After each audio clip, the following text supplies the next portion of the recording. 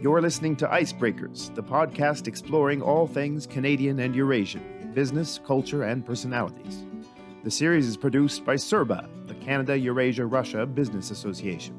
We're a nonprofit supporting trade, investment, and good relations between Canada and the countries of Eurasia. I'm your host, Nathan Hunt, one of the founders of CERBA and former chairman of the National Board. I invite you to tune in regularly for valuable insights relating to the region.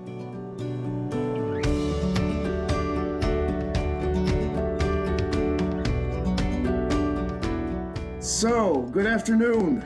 Good afternoon, Nathan. Good afternoon. I'm joined today by legendary rock star, musician, creative genius, been dubbed the Paul McCartney of Russia. I don't know how accurate that is, but he certainly is a genius. Those of us who lived in Russia for decades know his music, love his music. I listened to him live in concert at Mr. Deripaska's event in St. Petersburg on more than one occasion. I'm going to say twice, if not three times. We're joined by Ilya Legutyenko, the founder of the group Mumitroll, musician extraordinaire. So hello, Ilya. Hi, how are you? I'm great, and I'm glad to have you on the show today. Can we start by talking about the very beginning? When did you begin to sing? When did you find that music was your calling? The beginning of me rock and rolling through all my life.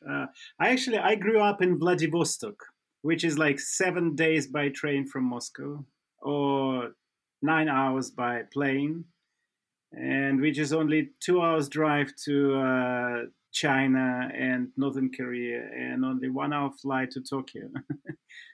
I've been in Vladivostok many times. I love that city. It's the beautiful Golden Horn Bay. Looks like a jeweled crown at night.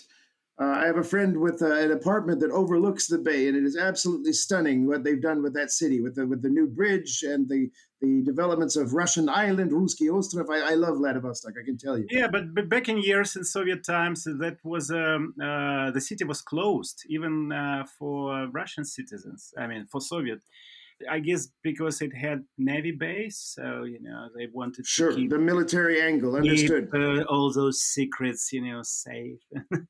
but at the same time, Vladivostok is the biggest port in Russian Far East, so we had all those sailors who were going back and forth, between continents, carrying whatever they were carrying.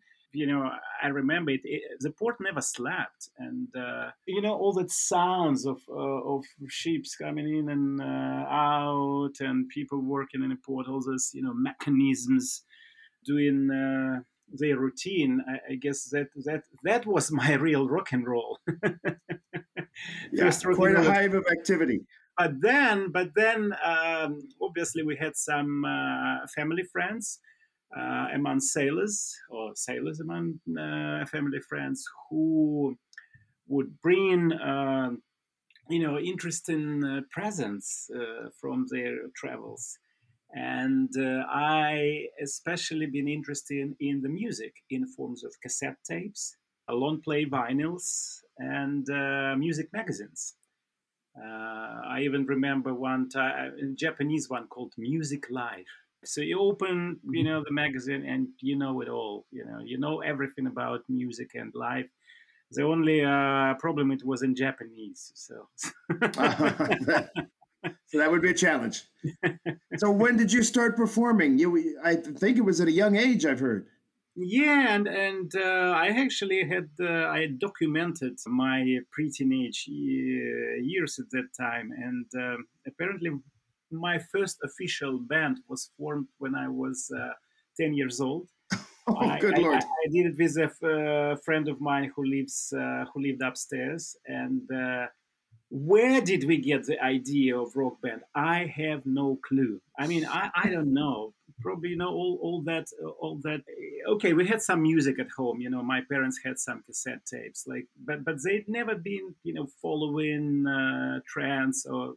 One tape would have John Lennon's album on one side, and some Russian chansonnier like Vysotsky on other side. So that type, and another tape would be Boney M and ABBA, and at the same time, I remember we even had Jesus Christ Superstar Part 2. Ah, So I never know fabulous. actually what happened in the part 1, but at home we only had part 2. Great show. I'll send you part one of these days. Yeah. And funnily enough, the first ever record we decided to make, it was rock opera. We just decided, who cares about singles or albums? We'll record rock opera. And it was called The Flight to Mars. The Flight to Mars. Flight to Mars. So the synopsis was people going to Mars, landed there, meet some Martians, have a bit of rough time understanding each other, but everything going well, and they get back to Earth successfully. So that was our first record. We did it in a couple of hours. We recorded it on a reel-to-reel tape machine, which I had at home. And next day I took it to my classmates and said, like, would you like to hear it, the new rock opera? And they were thinking like I'm talking some probably Japanese to them, like, what, rock, what, opera, what, rock, rock band. I mean, we still Oh, playing, goodness. toy soldiers and football, and who cares about rock music? What is rock music, right? What is rock music? Yeah, exactly. Because we never had it on the radio, we never had it on television. We didn't have internet. So I got to ask you, Ilya, where can I hear that music? I want to hear Flight to Mars. Where can I hear it? I wish actually I had my first recordings ever. Apparently, my granddad kept all those vintage tapes at his dacha outside Vladivostok. And one day, some vandals actually put this little house on 6 square feet on fire for some reason. I don't know. So everything's gone. But when it happened, I was more cautious, to my recordings after that. So started from 1983-ish, early 80s. Yep. I more or less have, most of the stuff we recorded. I travel the cities, I travel the world, and that's the only luggage, I'm allowed to have, all those tapes. Your music. Yeah, tapes, reel-to-reel tapes, and, my notebooks where I, write lyrics, old-fashioned style. So that's the only things which travels with me, but this is, a couple of suitcases, full of cassettes. I still have them. I'm busy digitalize. Understood. Understood. Most of them, but yeah, it's a good source of personal imagination. Sometimes when I'm like, what should I write the song about? And I did it all probably. So if I have no new ideas, I basically open my Just listen to the old stuff. Yeah, when I was like Okay. 13, and obviously most of it never been released ever. So I was like, yeah, it still sounds good, and you feel yourself, young again. Now, what did you call yourself, Ilya? What did you call your group in the beginning? But that first band was called Bonnie P. Bonnie, not P-E-E, not P-double-E. That would be like too punk rock here, but it was like Bonnie Pie, P-I, because my bandmate was Pavel, started with P, and I was Ilya, started with I. And we know that ABBA apparently, formed their Of title. course. Yeah, out of the initials of the musicians, P-I, and of course. Bonnie, we got from Bonnie M. It was two biggest foreign bands in Soviet Union at that time.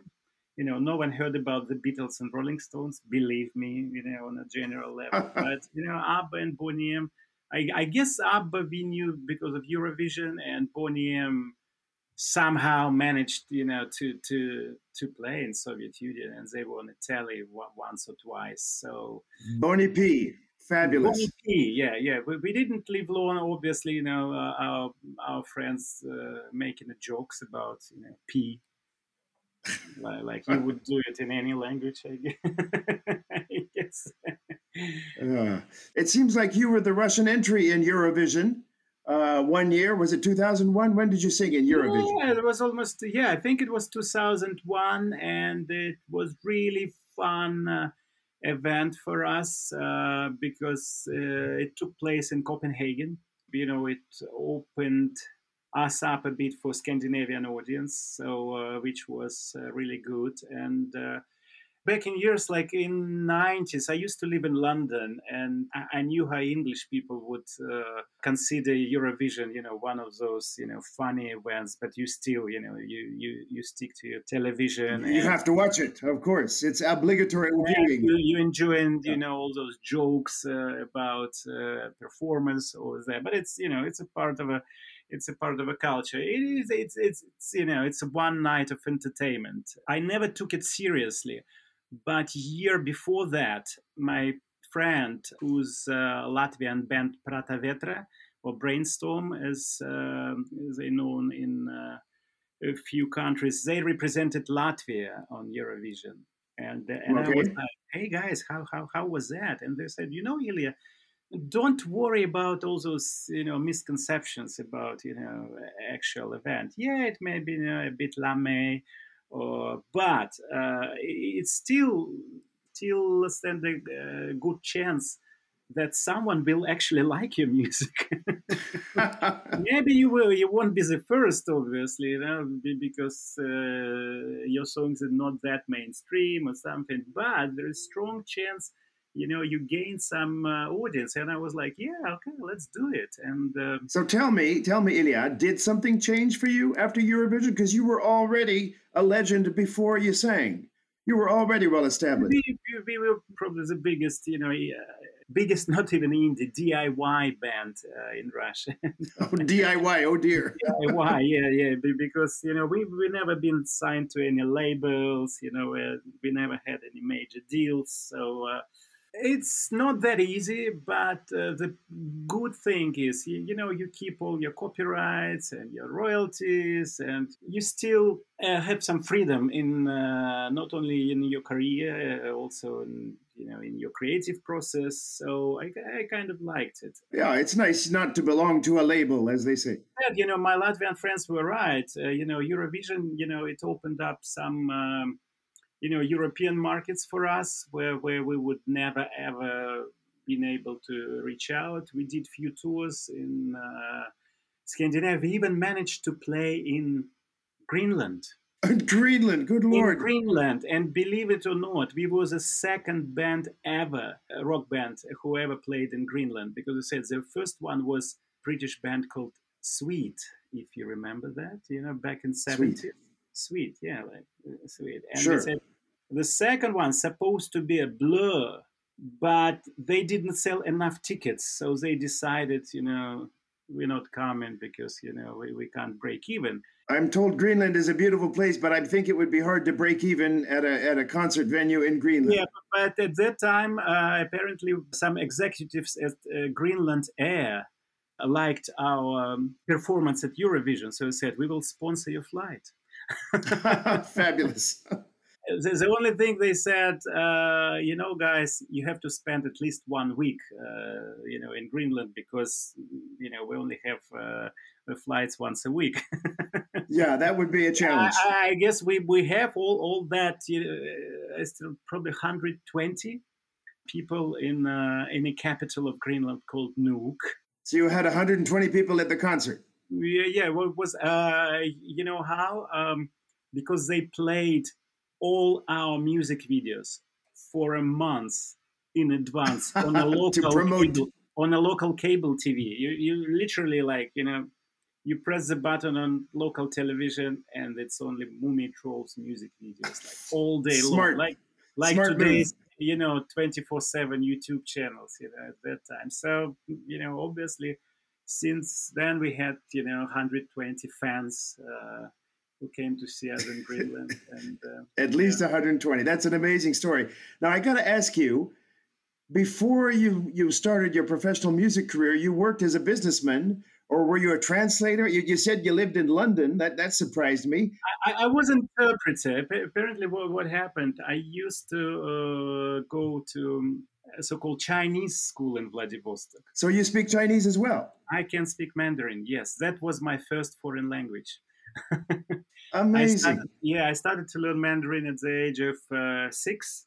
Then I graduated from Far Eastern University in Vladivostok, and my specialty was Oriental Studies, Mandarin, and Chinese economy, believe it or not. Fabulous. So did you ever get to China? You did live in London. Did you live in... Yeah, I mean, I witnessed, the Chinese dragon grow since late 80s. I guess 88 was my first, 89 was my first ever visit to Chinese city on northern borders, where I came with delegation of, Russian business people, and, I interpret for them.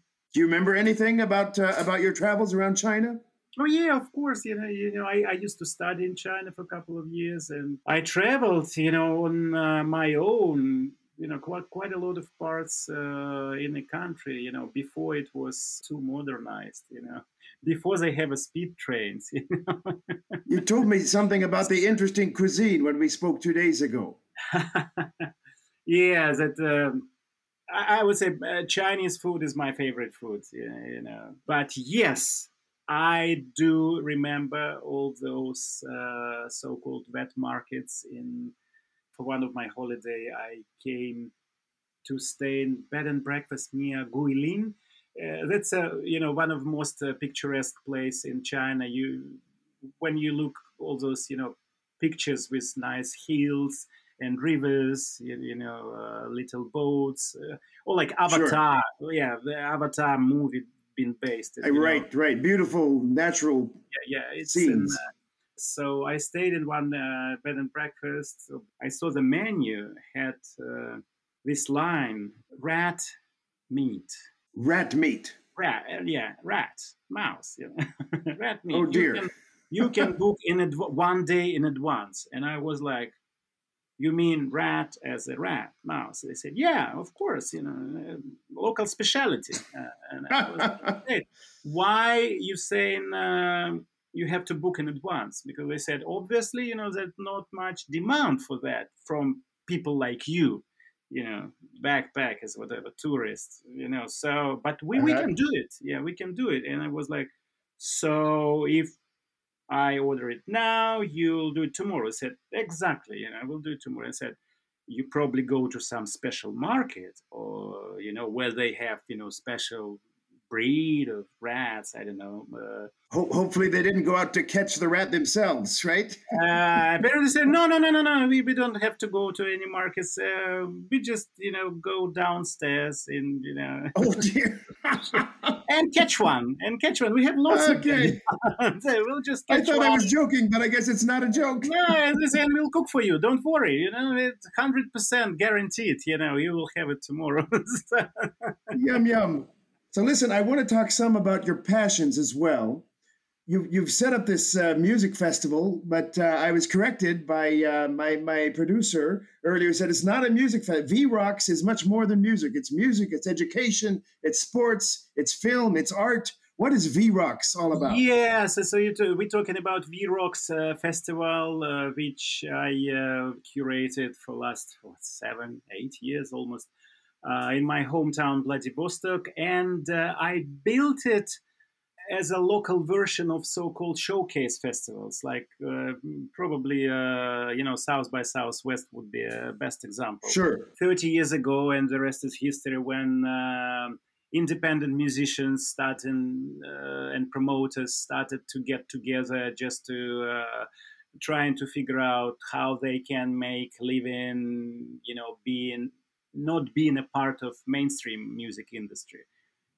I kind of visualize a similar concept because obviously, first, Vladivostok has unique geographical position, so it's literally in the middle of Pacific. If you look at the map, so you have like Canada, United States, Mexico, whatever, Chile, from one side, which has like local music markets, which apparently not that global. And then you have like China and Korea and whatever, Indonesia and Russia. which has potentially big markets, but they do not travel, like literally, for different reasons. So my idea was like, why don't we get all those musicians in one place with all that differences in mentality, in culture, in music history? We can introduce them to each other, and then who knows, maybe some Korean artists, Canadian artists would build their careers in Russia, and some Russian musicians maybe find their audience, okay, not in English speaking country, but maybe in Japan or Korea. Interesting. So it's geared towards the Pacific audience, the Pacific Rim audience. That was a initial idea, and then we just realized, obviously, a few days later, there was few hits in the economy in Russia and some political issues. So we said, okay, probably business aspect doesn't grow that fast as we wanted, but there is still interest, genuine interest from artists all over the world, and I guess word of mouth of artists who visited Vladivostok helped us a lot. And yes, we had the cover of New York Times describing our festival as a East by East or whatever they call it, which helped me a lot because I don't have resources like I didn't have, as I said, any booking agents or management companies supporting this festival. So it's done literally on personal networking. So instead of South by Southwest, you were East by Northeast. Yeah, something like that. Something like that. And so we include not only music, so we include street art as well, and indie movies.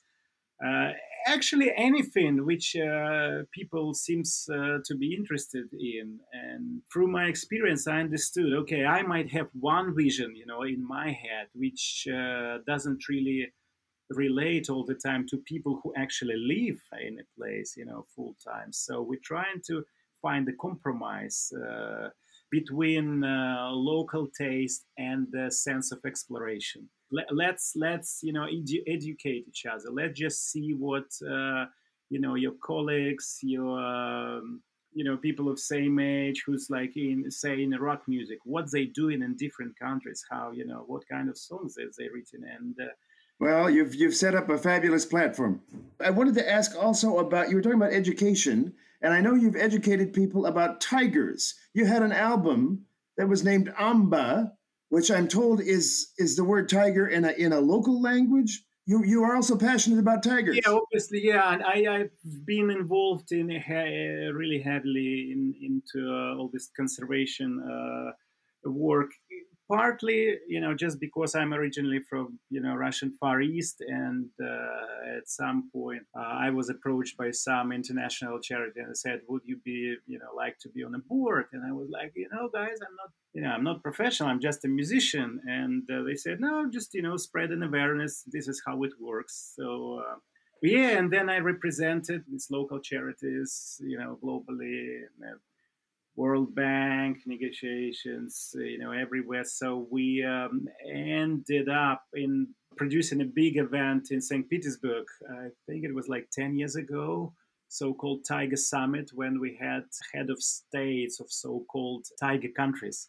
There are only like, I believe, 12 countries in the world where actual tigers lived. Really? Yeah. So in the wild, obviously. Yeah, in the wild. Yeah, exactly. So so it's been interesting. Lots of things changed since then, and apparently, especially in Russia, there is a strong law now about tiger conservation, and there are few big government program runs. So I'm glad that our tiny steps made a difference. It's great to make a difference, especially with a majestic and noble animal like the tiger. Yeah, and yes, Amba is on Udege language, which is considered the local native people, who lived there for thousands of years. Where in the Amur region? Yeah, in maritime area, Primorye, whatever. Okay. the hotel in Taiga. Yeah, they call Taiga, that name.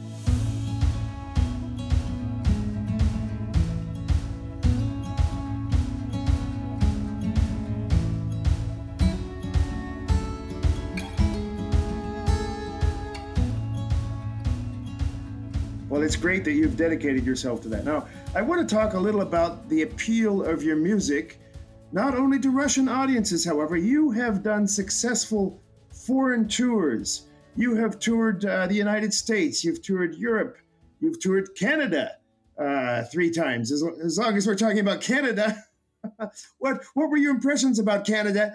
And why is it that your music appeals to a non-Russian speaking audience? I mean, that's surprising.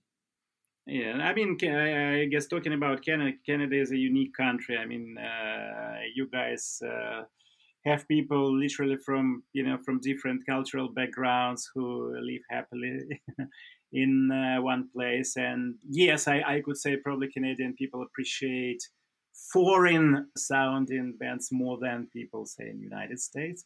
But at the same time, when you talk about foreign band going to singing in their language, going to other countries on tour. So you think, okay, you have some local, say, Russian communities in every country, so you would play for them. But sure, there's a diaspora everywhere, I suppose. yeah, exactly, and it's still our kind of main foreign audience. But at the same time, me personally, as a listener, I was like, okay, I might not understand all that lyrics of my favorite bands. So I love David Bowie. It doesn't mean that I can, crack his lyrics.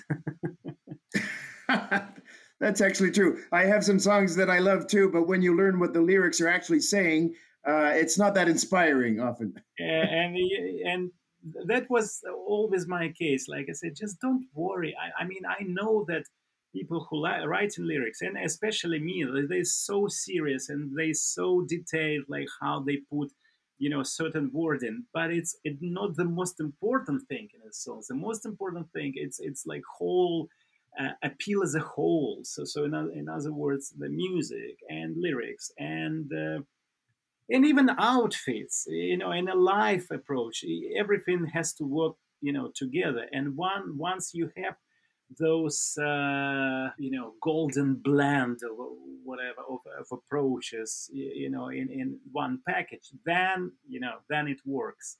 And it will work in China, it will work in Russia, it will work in Canada.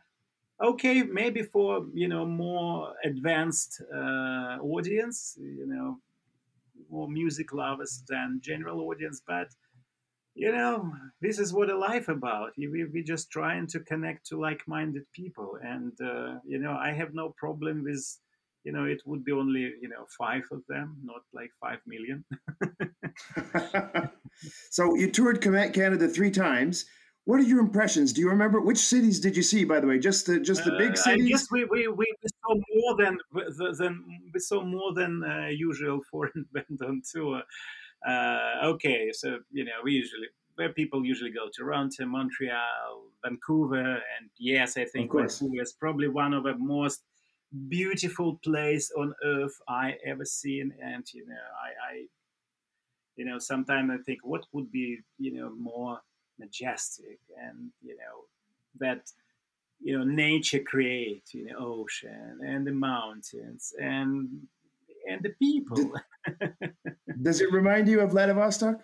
Yeah, like of Vladivostok 3000, I guess. Okay, in the future. Some kind of futuristic version of Vladivostok. Usually they compare Vladivostok to San Francisco. Apparently, I guess Mr. Khrushchev, said this phrase back in years, and like everyone stick to it. Like, oh, Vladivostok is Russian San Francisco. Yeah, but you can say.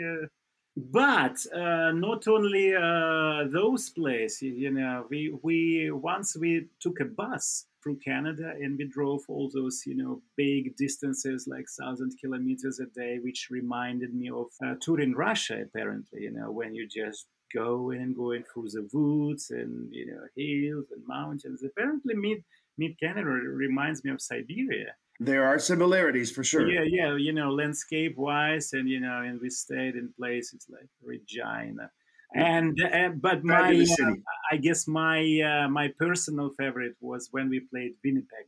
Oh, you did?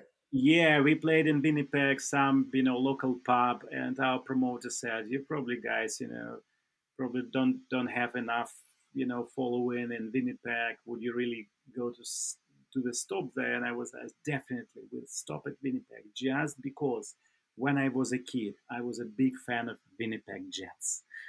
Oh, the Jets, fabulous. Yes, and I literally had, I knew each hockey player's name, and can't remember it now, but did you get a chance to take in a game while you were there? Did you get to see no, a not match? really. Yeah, I guess it was out of season, but yeah, I mean, I say we definitely stop in Winnipeg. That's it's sort of my duty, my personal obligation. Just give back something to Winnipeg, just because I had so much fun and so much great time watching Jets playing back in years against Soviet hockey team. I don't know. It was amazing. It was actually part of my children's culture. So who would have thought that Ilya Legutenko is a Winnipeg Jets fan? Fascinating. Now, but you got out east too. You were in Toronto. You were in Montreal. I heard that you're even working with some up-and-coming Montreal singers. Is that right? Yeah. Funnily enough, during pandemic times, I mean, which looks like never-ending story. Yes. Oh, yeah, never-ending story. But last year, I obviously, stuck in Los Angeles because international travel were banned, and everyone on lockdown, no live tours, nothing. So okay. So what are we doing now? We just have to adjust all our plans to something different. And I was working on a live show of instrumental music at that time, and I had no idea how to market and promote it. And suddenly, all those live tours situation disappeared in a thin air, and I was like, okay, we have to just readapt and redesign it, and as a studio project. And I started to reach out to different vocalists all over the world. First, through the people I know, different musicians I've met through V-Rocks as well. So we had the guys from New Zealand and Germany, United States. So we started to record songs remotely. And through one of my colleagues, I've been introduced to this amazing young singer. Her name, Ariel Fitzpatrick. She's based in Montreal. She started to write her own songs. So basically, we collaborated online. I wrote the music. She wrote and sings the lyrics. Now we're in the process of finalizing these tracks. And, I just have to tease you a little bit. And yes, the tracks is amazing. It sounds amazing. And it definitely will be a next big hit. Of course, I have to believe in that. Ariel Fitzpatrick, can we hear her online? Have you produced a song yet? No, it's not really. I mean, this scheduled release for the end of May, and it will accompany by music video, which already been shot in Toronto. You see the pandemic outcome has some positive sides. So I literally started Canadian-based project, record music with people from Canada, film music videos with Canadian crew, and it just we just clicked, I guess, together. We love the song, we love to work together. We understand where we're going. We have something to share. So it would be like really interesting how all that remote approach will finally work out. Well, we're waiting with bated breath, I can tell you. Now, during the pandemic, you've had time to spend. You've had more time with your family, I'm sure. Your lovely wife. We got to meet your daughter, Vivi, 2 days ago when we were chatting. You have a daughter, Letitia. You're obviously a wonderful family man, and that's fabulous. That's excellent. What about your fans? Do your fans miss you? You haven't been on tour for a year and a half. So but these days it's much easier to communicate via all those social platforms, and we try to keep our fans entertained. Through the last year, we produced few live stream shows. We recorded and released a couple of albums, and we even Uh-huh. produced 360 VR experience for them. So I guess it was one of the first one of that kind, shows which you can watch in, this headset, virtual reality headsets. And Oh my God. to be honest with you, I can't say, it won't probably fake life experience 100%, but it's definitely a new form of communicating with your fans, and I really can see the future in that. So I started to think more and more, about all these technological approaches. And as a matter of fact, we just realized with my crew that it's much easier to complement some, technological ideas than to find the right artistic approach for them, if you know Aha. what I mean. So in other words, yes, okay, we can broadcast live music, VR 360, even being on a different continents. We actually found a system. How can we do it with all this, time lags, ping pongs, whatever, whatever you Yeah. call it. But the thing is, how it will look like and how audience will feel yourself. That's the next. That's the next step, and I guess this is where we all go in, like it or not. That's fascinating. Now tell me, your last album was called After Evil, I believe. Is that right? Yeah, that's right. That's a pretty, correct translation, I guess, of the title. После zla. It's actually after the evil. And is it dedicated to a particular concept? What evil are we talking about? The thing was, we actually recorded those songs in 2019. So 2020, when pandemic starts, we've been in the process of mixing and post production of that songs, and then suddenly all few words and top lines in a song suddenly started to make sense. I guess it's one of those magic surprises, and this is why I like to write songs. You never know what will happen next, because whatever idea you have in mind when you write it, people might get it, might not. It might relate to something I know in particular, but the rest of the population in the whole globe probably wouldn't see it, has a connection. But Mm-hmm. Mm-hmm. then 20 years later or 1 year later, a week later, suddenly, you find an answer after the evil. Like now our fans say, after the evil, it's after pandemic is over, right? This is what you mean. You mean like you will be joining us after the pandemic, after the evil. And I would say, yeah, why not? Yeah, sure. Sure, of course. And Why not? and Fascinating. we have, at least we have some good news from Russia.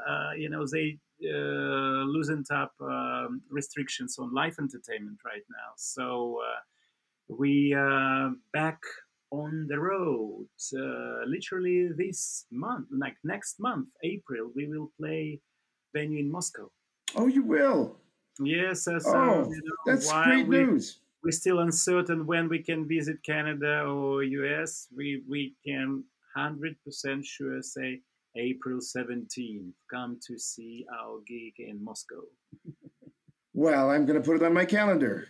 I can tell you. Yeah, with all that, social distancing, and I believe it's like 1/3 of capacity, but still, it's a live show, and we'll see you, and okay, I will be wearing mask, and I'm hope most of the people in the audience will get vaccinated by then. So What venue are you playing? Is it? it's called Moscow Music Dome. I think it's a new venue. Dome Music. We never yes. played there. Apparently, they opened it like before pandemic, and nothing really happened there. So Okay. Well, I want to close up. Our hour is almost up. I wanted to talk about some other programs that you've done. PSV Boot Camp. What is that about? I also been one of the founder of this non-profit together with UCLA, University of Los Angeles. We came up with an educational program for aspiring songwriters. Not only young ones, but it's more about like business side of music industry for independent musicians, independent singer-songwriters, let's put it this way.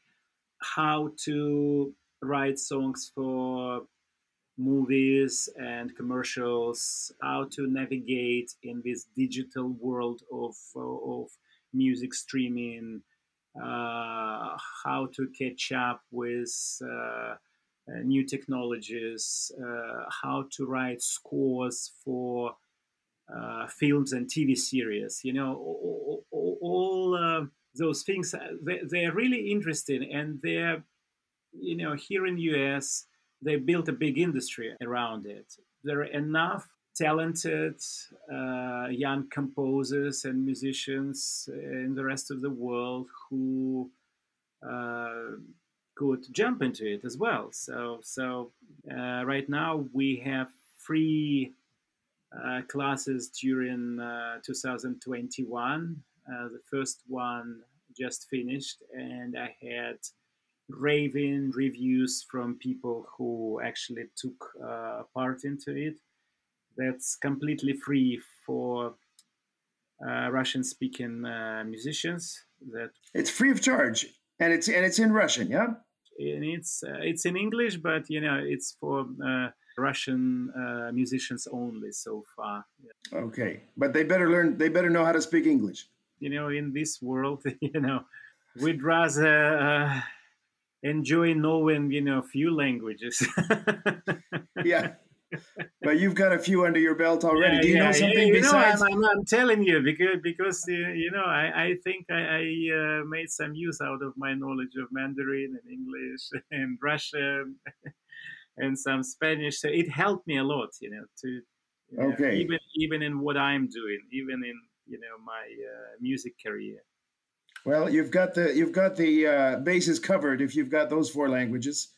I have to say, Ilya, it's been a pleasure talking with you. It's been a pleasure hearing about what makes you tick, what inspires you. And please know that Serba wishes you the very best in your future endeavors. I can tell you that I expected this to be a conversation only about culture, only about music. But here we've touched on all sorts of themes. We've touched on aspiring musicians. We've touched on tigers. We've even talked about business because you've got a business venture connected with Canada. So this has been a very eye-opening and exciting interview for me. Thank you so much for taking the time to do it. Thanks a lot, Nathan. Yeah.